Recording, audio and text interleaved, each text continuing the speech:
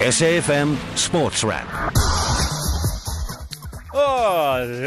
Isn't it wonderful? Mondays. We love Mondays. Man, I'm having one of those blue Mondays. Yes, indeed. But welcome to Sports Wrap, SAFM Sports Wrap. This is an opportunity to talk about some of the great things that happened this weekend, including, of course, huge congratulations first up to Western Province. Western Province, deserved winners of the Currie Cup. They are Currie Cup champions. They beat the Sharks in Durban, all the more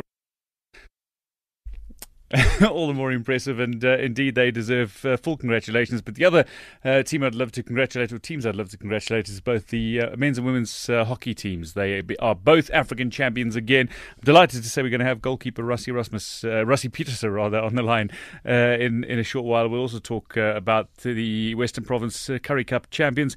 We'll also be chatting to James Keane of Bidvest Wits as they managed to overcome their Hoodoo team in the Telkom knockout round of 16 there through to the quarterfinals. But let's get into your sports news, starting off with rugby. Jean-Luc du Preez has been ruled out of the Springboks year-end tour to Europe with an ankle injury. SA Rugby confirmed the flank had fractured his ankle and that no decision had yet been made on a replacement. Du Preez lasted just 22 minutes of Saturday's Currie Cup final defeat against Western Province in Durban before he was forced to leave the field with what looked like a nasty ankle injury that he had picked up in a tackle. Meanwhile, Western Province loose forward Nizam Khan will join English club Wasps on a 3-month loan deal. The news was confirmed on the Wasps website earlier today. The 26-year-old who helped Province in Saturday's Currie Cup final against the Sharks in Durban will join up with the Wasps as cover following a number of injuries to their loose forwards in recent weeks. Football news. Bidvest Wits striker Gabarinho Mango says he has apologised to AmaZulu midfielder Michael Morton for spitting at him in an incident he deeply regrets. The Malawi international is currently awaiting the Premier Soccer League's verdict after he was captured on camera appearing to spit at AmaZulu's midfielder Michael Morton in a league match at the Princess Magogo Stadium in September. I was involved in an incident that should not have happened in this beautiful game of football. I offended Michael Morton and AmaZulu Football Club, Mango wrote in a self-issued statement. I also disrespected my club, and above all, I disrespected the beautiful game of football. To all, I apologise unequivocally. Further afield, Burnley and Newcastle will meet as they look to maintain their impressive starts to the Premier League. They play at Turf Moor tonight. Cricket news, I can tell you that Proteas coach Otis Gibson has confirmed Charles Longeveld will not be retained as bowling coach of the national team. Gibson held a press conference in Sandton earlier after the Proteas defeated Bangladesh in the final T20 international yesterday by 83 runs to complete an historic clean sweep by whitewashing the visitors in all formats on tour. Gibson announced Langeveld's contract to come to an end but didn't confirm the full identity of his technical team. Further afield, West Indies reached 78 for 1 in reply to Zimbabwe's first innings 326 at stumps on day 2 of the second test in Bulawayo. And finally in tennis, South Africa's Davis Cup team will host Israel in their first match following promotion to the Euro-Africa Group 1 segment of the competition in February. Israel, spearheaded by the very tricky Dudi Sela, romped home to a clear-cut victory over Romania in a playoff encounter over the weekend. You're listening to Sport on SAFM, the next best thing to being at the game. SAFM, South Africa's news and information leader. Well, the big congratulations needs to go out to Western Province. Crowned Currie Cup champions, they produced a great come-from-behind 33-21 win over the Sharks in Durban on Saturday. I'm delighted to welcome on the line to talk about the Currie Cup final, Lloyd Bernard, Sport 24 rugby writer. Lloyd, thanks for joining us. Good evening. Hi, Dwayne. Thanks for having me. Well, there was always going to be one happy Robert du Preez on Saturday evening. This time it was the sun.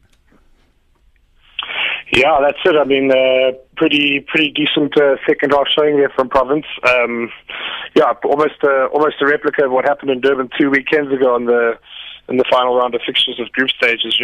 Kind of down in the early stages of the game, and it took a phenomenal second half effort to come back. And in the end, I mean, deserved winners. I don't think the Sharks were close to the level that Province were on Saturday. Yeah, I hear you. Certainly, while the Sharks were leading in the first half, I mean, their scrums were far from convincing from the beginning. But while you were there watching, did you get the feeling that might come back to haunt them? Yeah, I mean, the scrums were a problem for the Sharks all the way through the game, from the very first one until the last one. And as Robert du Preez said afterwards, I mean, senior, that is, if you don't win your set piece, and you don't make your tackles, then you're going to struggle to win rugby matches, and that unfortunately was the case for the Sharks throughout the game on Saturday, especially in the second half. I mean, slipping some first-time tackles that you really need to be making at that level. Kerwin Bosch guilty on a couple of occasions, Garth April as well. So yeah, when you're missing simple tackles like that, and you're battling to win your own ball at scrum time, I mean, you're always going to struggle to win a match. Yeah, it's interesting you touch on the fly halves. I know there was a big sort of fly half comparison between Robert de Bree and Kerwin Bosch, and certain players leading up to the final. But Kerwin Bosch was talked up by everyone, from former players to former coaches to current coaches to bookmakers. I think they even had it 9-2 odds of him slotting a drop goal in the final. But it just seemed like he didn't pitch up. Do we put too much pressure on clearly talented or players that are prospectively good but unrefined still? Yeah, he did actually slot a drop goal in the final, quite an impressive one, so you would have made some money. But look, with him in particular, I mean, he is a hell of a special talent. I think everybody knows that. His kicking game is really impressive, and with ball in hand, he's exciting. I mean, the one problem with him has been his defensive work, and that was something identified by Springbok coach Alistair Coetzee when Kerwin was in the mix during the Rugby Championship, and they sent him back to the Sharks for Currie Cup and asked him to work on his defensive game. Robert du Preez says it's something they have been working on with him very closely all season. But unfortunately, I mean, given the evidence on Saturday when it matters most, he's still not quite at the level that he needs to be at. But having said that, I am glad that he's been retained in the Springbok setup for the end-of-year tour. I think it would be quite harsh to leave him out based on what effectively is one poor performance this season. Look, he can only get better defensively, and once he irons out those flaws in his game, then he absolutely is a very exciting talent for South Africa going forward. Yeah, I think he's got so much talent. I would love to see what when he is a little more polished, as they say. But speaking of the Sharks players, I do want to ask your opinion on the significance of losing both Jean-Luc and Dan du Preez to injury and a yellow card respectively, and how you feel that actually impacted on the final result.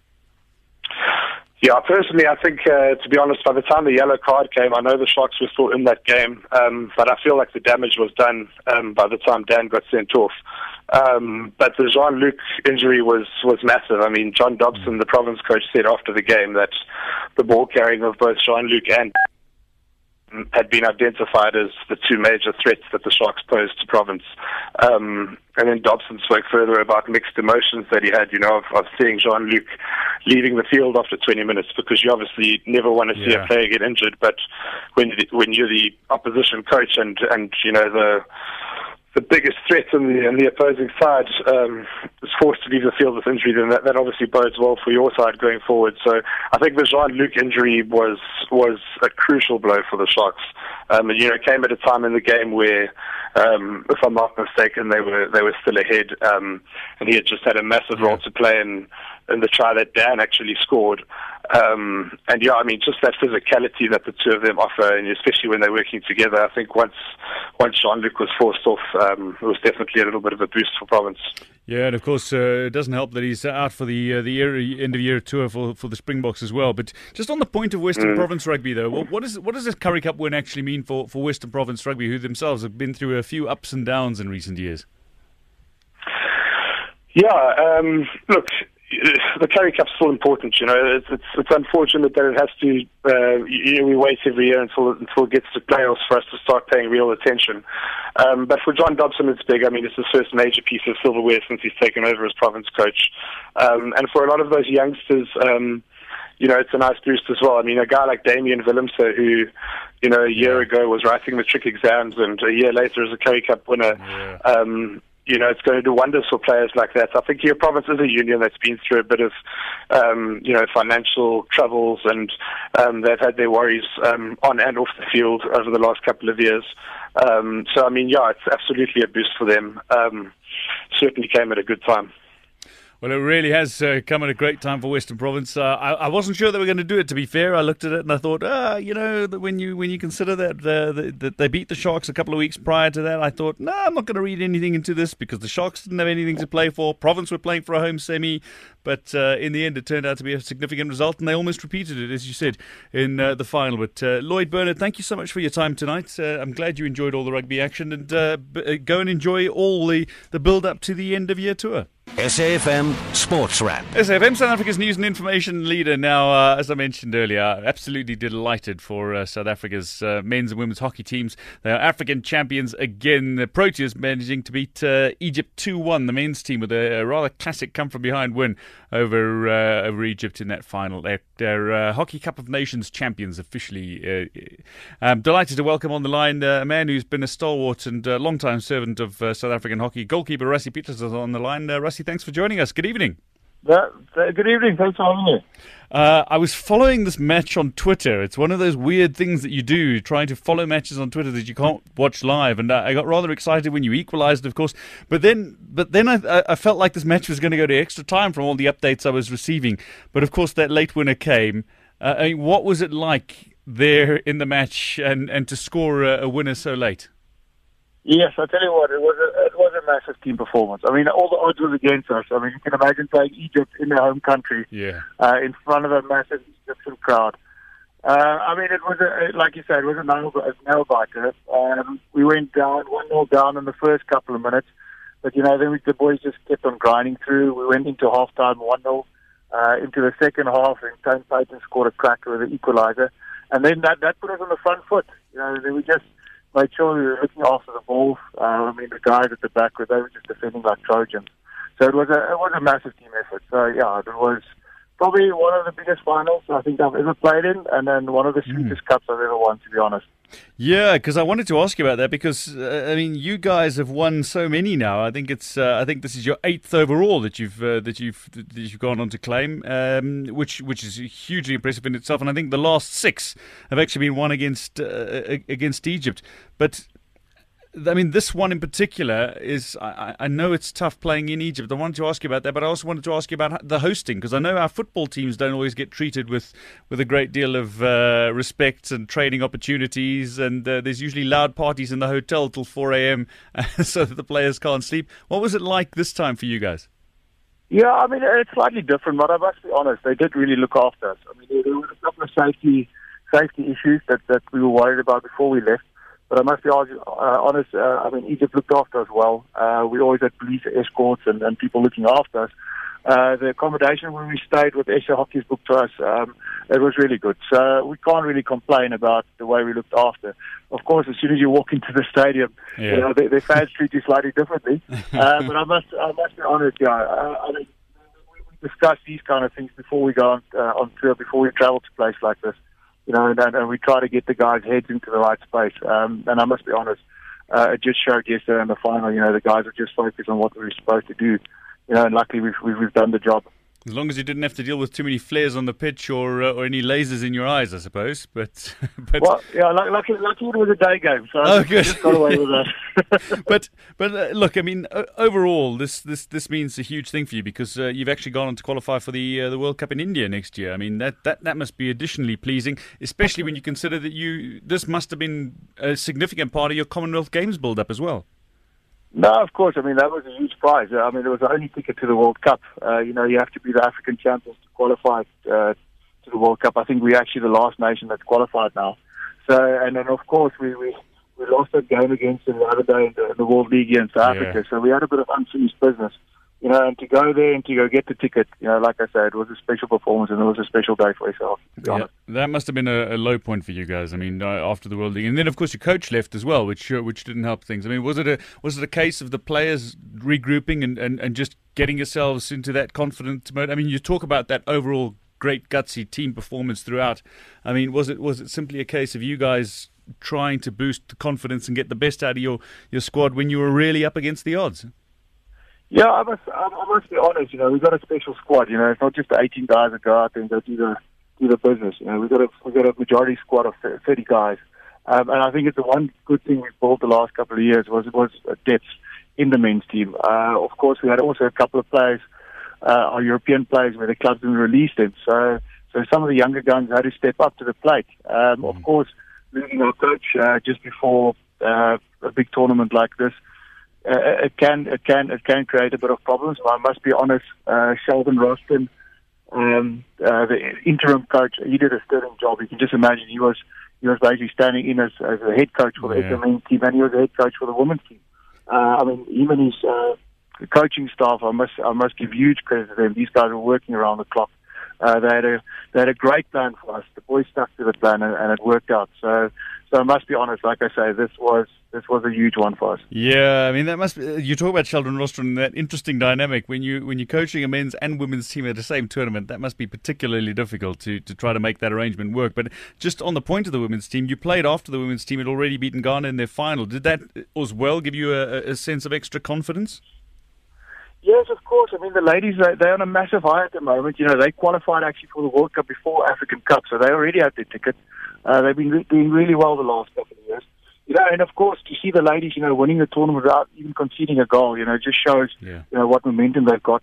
You know, obviously the selectors also picked a couple of younger girls as well to give them a chance, also to build a bit of depth and also to give them that kind of experience. So, I mean, it's great. I think SA Hockey is in great space.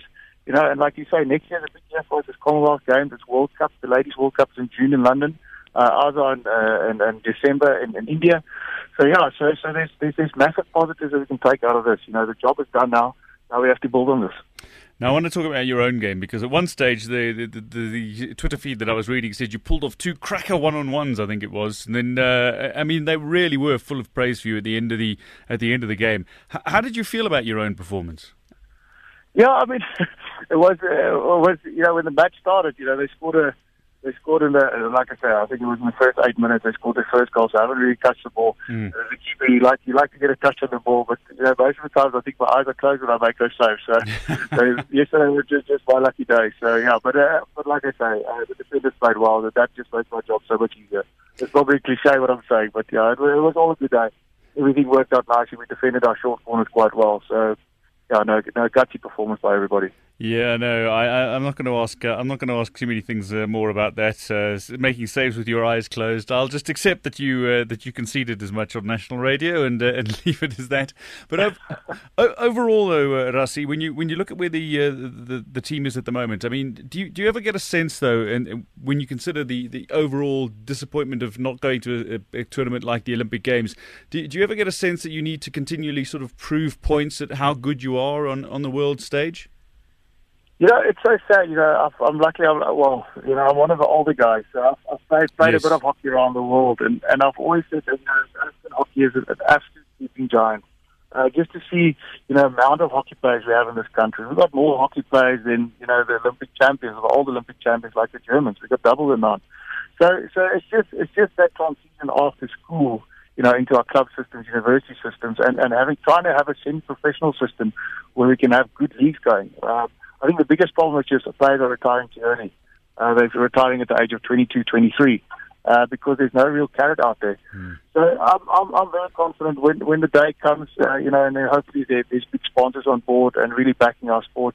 You'll definitely see South Africa winning medals at World Cups and Olympic Games, no doubt. Well, I certainly look forward to it because, Rassie Pieterse, you're among the great ambassadors for the game of hockey, not only in South Africa, but of course around the world as well. Keep flying the South African flag so high, and well done again on what was a sterling performance in Egypt. Thank you very much for the compliment, and thank you for all the support. We really appreciate it. You're listening to Sport on SAFM, the next best thing to being at the game. SAFM, South Africa's news and information leader now. Let's talk football because Bidvest Wits defeated Free State Stars, their hoodoo team, as some say, 4-2 after extra time on Saturday to secure their place in the Telkom Knockout quarterfinals. They've been drawn against Baroka, incidentally, as of earlier today.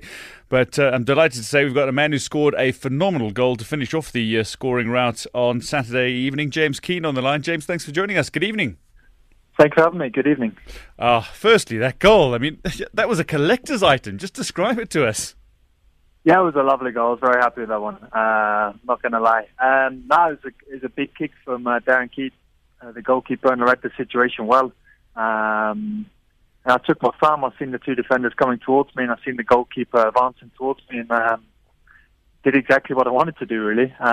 Chipped him into the far corner.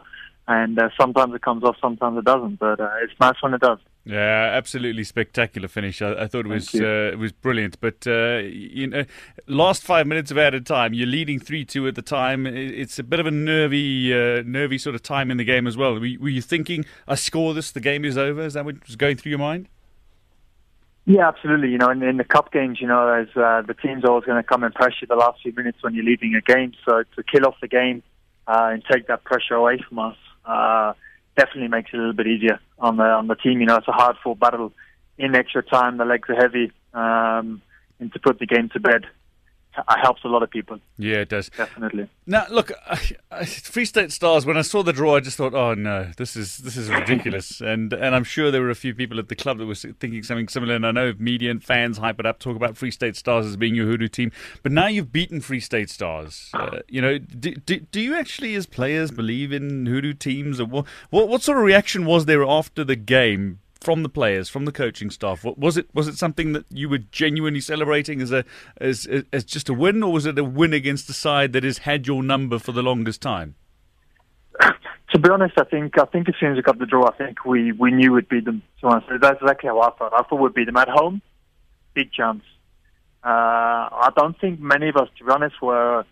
I'm not being cocky, but I think at home we feel very, very strong, as we do in most away games.